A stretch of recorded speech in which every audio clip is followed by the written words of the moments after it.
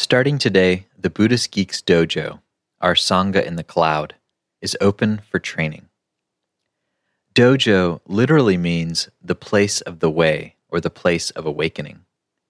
You can think of the Buddhist Geeks Dojo as a training ground for the heart and mind, a place where you can put into practice with others those things that support the flourishing of mindful awareness, of compassion, of wisdom. And this isn't just about us, because we're nodes in the network of consciousness. We are the network. Our awakening is tied to the awakening of all things. So what the dojo really is your life. Your life is the place of the way. In the Buddhist Geeks Dojo, we simply train to realize this more deeply, more fully, more intimately. BuddhistGeeks.com/dojo.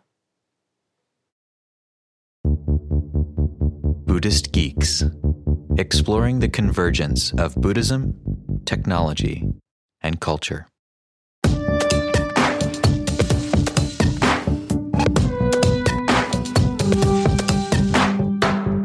What's the sound of one geek giving? Find out at BuddhistGeeks.com/give.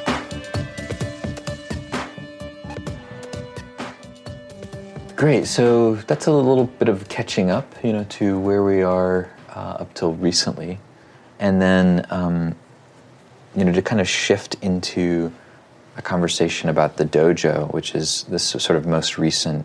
It's the phoenix, that's kind of risen out of the Ashes of Lost project.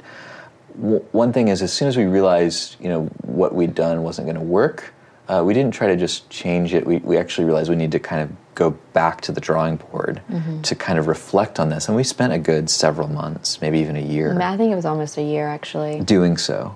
And that was challenging and difficult. It was really challenging. I mean, we did a lot of just really searching in ourselves and like what our shadows were, and then searching, outside and saying, hey, what's going on? Talking to people. Getting perspectives again from folks who had been part of this and hearing their perspectives on what worked. And questioning our own process. Like, are we the ones that are trying to put on Buddhist Geeks what it should be? And we did think about this quite thoroughly and went into our hearts a lot.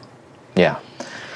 And part of what emerged out of that was really, I think, a clarification that, for us, what's been really so important about our engagement with Buddhism and Buddhist practice has been the aspect of training, of practice, of not just having ideas, but also of enacting those ideas, of making them part of our lives. And so for us, what emerged as a really important thing and an area that we wanted to focus on was really creating a training ground.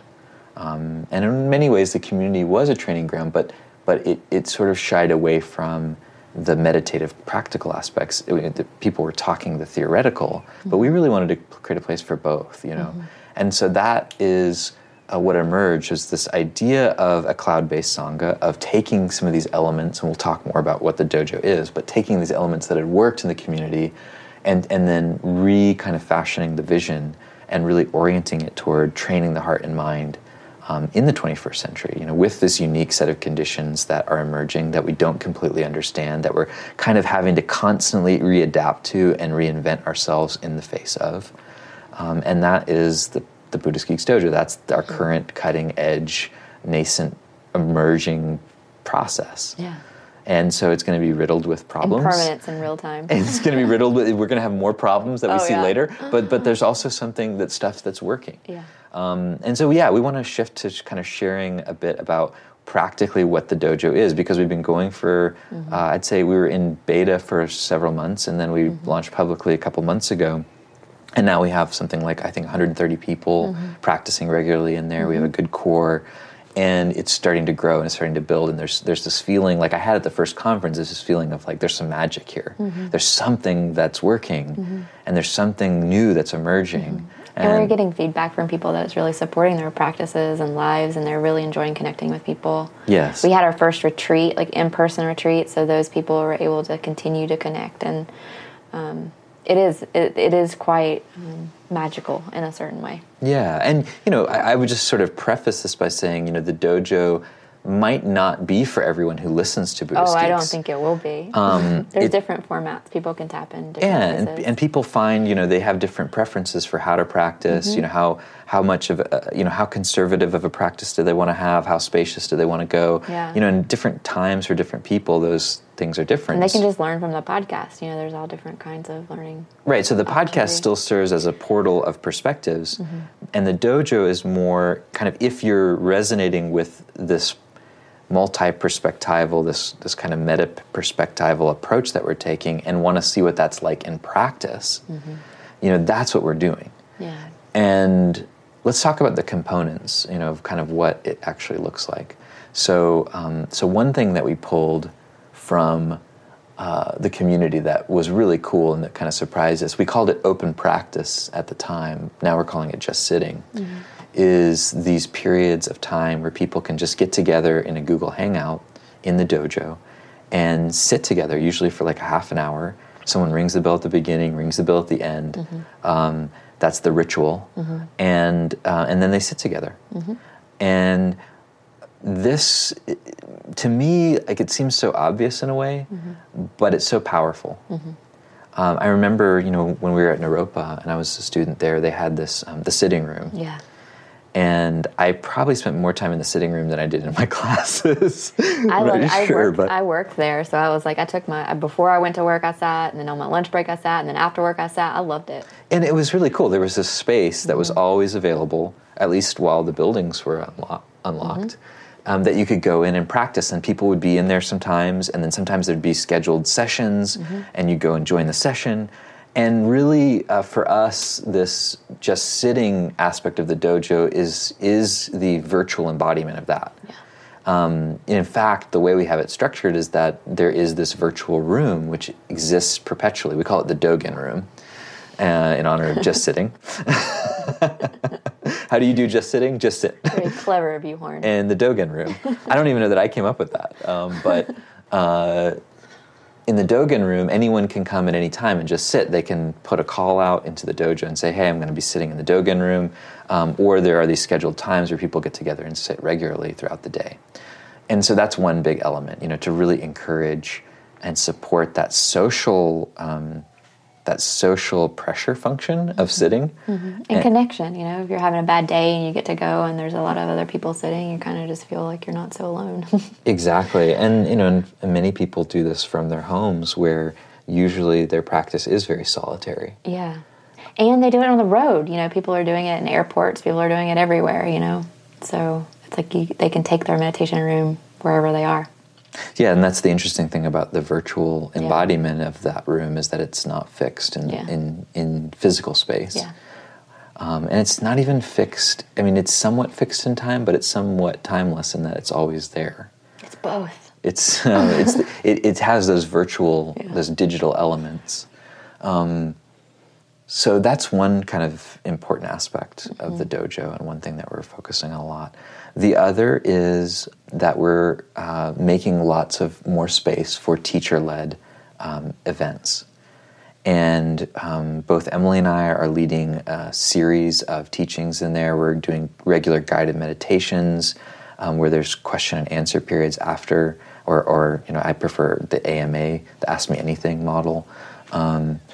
So we're actually continuing to use that space as teachers to develop and unfold our own understanding of how to practice.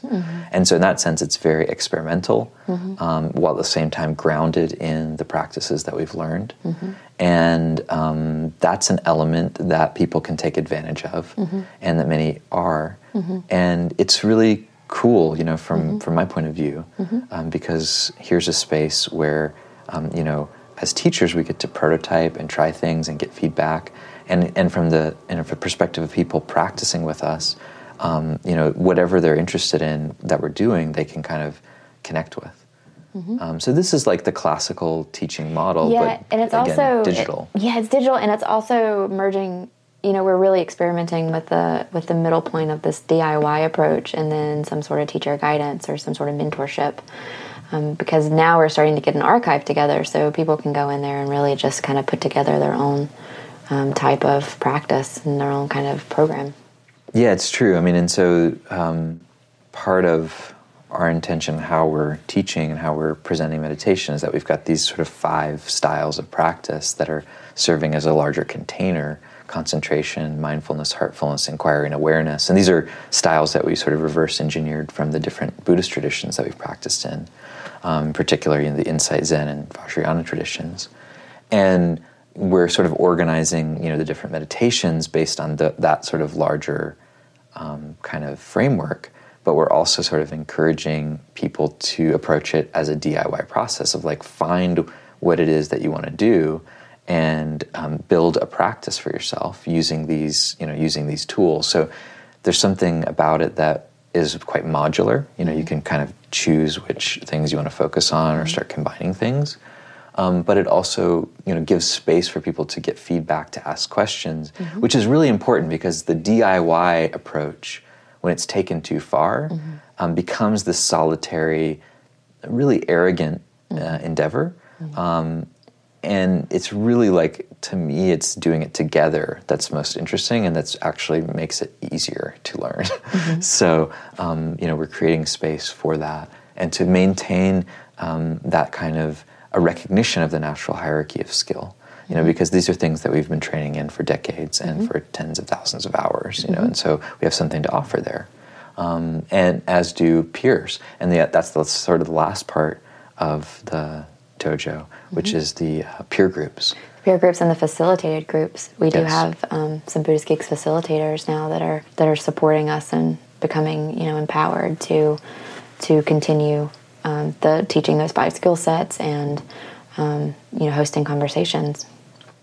Exactly. So a big part of this is really figuring out how to support people in facilitating good conversation, and in particular, I'm thinking of Ken MacLeod and some of the things that we talked to him about a few years ago, where he said, wisdom is a function of attention, and so it's not a function of a person who has the wisdom. It's a function of whoever the person is who's attending deeply to what's arising. Wisdom emerges as a result of that. And some people are more trained in attention, and so they tend to exhibit wisdom more frequently. He also said that power is the ability to stay present in motion. And so I really like that, to really come into the dojo with that kind of view of power, like we all are empowered, and at the same time, really honoring that natural hierarchy of skill. And the facilitated groups are really our attempt to figure out what formats, what skill sets, what is required in order to host a conversation that leads to wisdom, to support people in their practice, and to do it in a way where there can be a kind of an emergence of a deeper collective wisdom. Yeah. And that's very much a practice for the facilitators, for the people that are joining in those conversations. But it, practically speaking, it's aimed at both practice and study, because those are 2 really important aspects of traditional Dharma approach. One is that it's you're putting these things into practice and talking about your practice, and the other is studying. We're starting our first book study group in October. It's really being able to take theoretical material and kind of chew on it for a while and try to understand what those ideas and those concepts point to and how to apply them, and really not being, not pushing away the intellect to think that the intellect isn't an important part of this process. So that's kind of the facilitated groups and the peer groups. So those are the 3 kind of core aspects of the dojo. And then the last thing that we should talk about is the period of training that we're getting ready to undertake. And this really came as an inspiration from the Buddhist tradition. It came from the looking in the Theravada tradition at the Rains retreat. I remember going to the IMS, Insight Meditation Society 3-month retreat, which is their kind of version of this. And it's this period of intensive practice that traditionally was done during the rainy season in Asia. and even back to the time of the Buddha, according to the sort of the original kind of texts. And that period where people would intensify their training, they'd hang out together, they would do more practice, they would talk to each other, and they would use that period to go kind of deeper collectively. It was called Vasa, in the Pali. And then that tradition continued in other traditions, the other Buddhist traditions. It became kind of a core part of that lineage. I mean, you have in the Zen tradition what's called Ango, which is literally means dwelling in peace, and it's like these periods of practice, usually like a month to 3 months long. So it's the basic idea of taking that tradition and enacting it in this dojo, in this training ground. Yeah. And so we're calling it the fall training period, or FTP for short. For the geeks out there, you'll know why that's funny. And it's our Ango, it's our rains retreat, it's our kind of intensification of practice period. Do you want to share a little bit about kind of how that's structured and when it is and the details and logistics? Yeah, it's going to be for the month of October. And, again, trying to utilize the DIY approach and, opportunity for mentorship. You'll be able to, we have 3 suggested programs, but you kind of can pick and choose what you'd like. So the different elements include, what we just kind of went over, the just sitting, teacher-led sessions, peer-to-peer groups, book study group is an option. And, if you want to check in with Vince or I, we'll be available. So you can kind of develop what you want to commit to for the month of October. And from there, we'll be providing different resources and learning resources and support for people so that we can, all practice together for that month. There's going to be also long practice periods on weekends, so if you wanted to do 2 hours or so, sitting, walking, that kind of thing in your home, we're going to have that option as well. And we'll also have some guest teachers coming in to do some just open Q&A, AMAs, which will be really nice, and teachers that have been really influential to us. Yeah. So that'll be, I think, nice to get some other perspectives. Yeah. And then, in terms of the programs, like people have the choice between, establishing a regular practice, if they're at a place where they want to commit to developing regularity in their practice, they can go deeper with the practice that they're doing. That's kind of what you and I are doing during this period. Or the third option, is to practice like your hair is on fire. Yeah. And that's the sort of like where you're at least doing like an hour a day of formal practice and really participating deeply in some of the things that are happening in the dojo. So really showing up and really like taking yourself on at a level that, if you're doing it right, it does create heat, and it does, your hair might catch fire. Yeah. And I get really excited about thinking about it because, we started this conversation saying we just had a baby, so our baby is almost 4 months old, and I'm like, okay, if we can do this as a family, commit to this, and, we have to reorganize some things in our life to make this possible so that I can sit, he can sit. A lot of early rising. Yeah, a lot of early, that's possible, no matter what your situation is, hopefully you can figure out a way to make this kind of training program work for you. Yeah, and I think that's the beauty of the virtual environment and what it enables. And that's part of what I'm so excited to explore is how can we create a legitimate community of practice where there's deep connection and relationship, even though we're not seeing each other in person all the time, and how we can support each other's training to go deeper. And those, to me, are kind of some of the essential functions of Sangha. And a cloud-based Sangha is still a Sangha. It still has to serve those functions. Yeah, and there'll be opportunities for, people that they want to. We'll offer another in-person retreat again. People can sit and meet space and hang out. And, so we really are keeping in mind ways to integrate and ground in the physical realm. Yeah, so, this is in some ways, an opportunity for us to share what we've been working on and to kind of give you a glimpse into, our kind of thinking. It's also an open invitation for anyone who finds this sort of approach interesting and wants to check it out. We're extending a month kind of for free trial if people want to come check it out. So if you're hearing this now and before October and you want to come and join this training period, you'd be able to do that. So it's a kind of open invitation to check out what we're doing to see if it makes sense for you. We would love for those folks that find this approach interesting and who want to have it complement what they're already doing, or who want to take kind of their interest in Buddhist practice and theory to the next level of really becoming a regular and established part of their lives. All of those folks are totally welcome. And we're just grateful to be able to have this opportunity. And really the reason that we have this opportunity is because of the podcast and because of this original conversation that Ryan Olkey and I started having with folks. Yeah. And it's so cool to me that, almost 10 years later, here we are, and these rebels trying to build something interesting. Yeah, failing, picking ourselves back up. and really being totally supported by such an awesome Yeah. Community of people.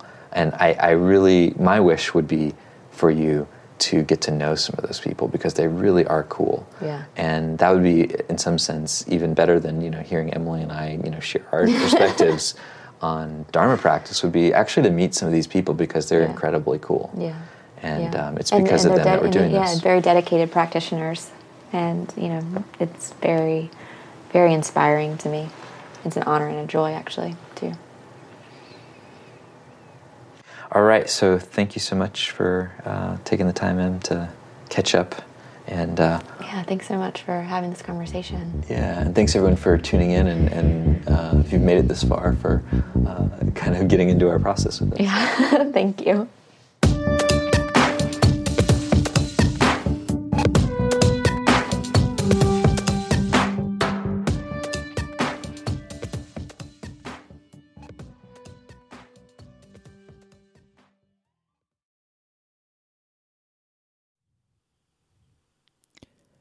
After nearly a year in private beta, the Buddhist Geeks network is now open for any independent practitioners who want to engage in interdependent practice. You can find out more about the Buddhist Geeks network by visiting buddhistgeeks.network. And if you'd like to join the community and join us in regular social meditation practice or other events that we host there in the network, all freely offered, you're very welcome to do so, again, by visiting buddhistgeeks.network. Love to see you there.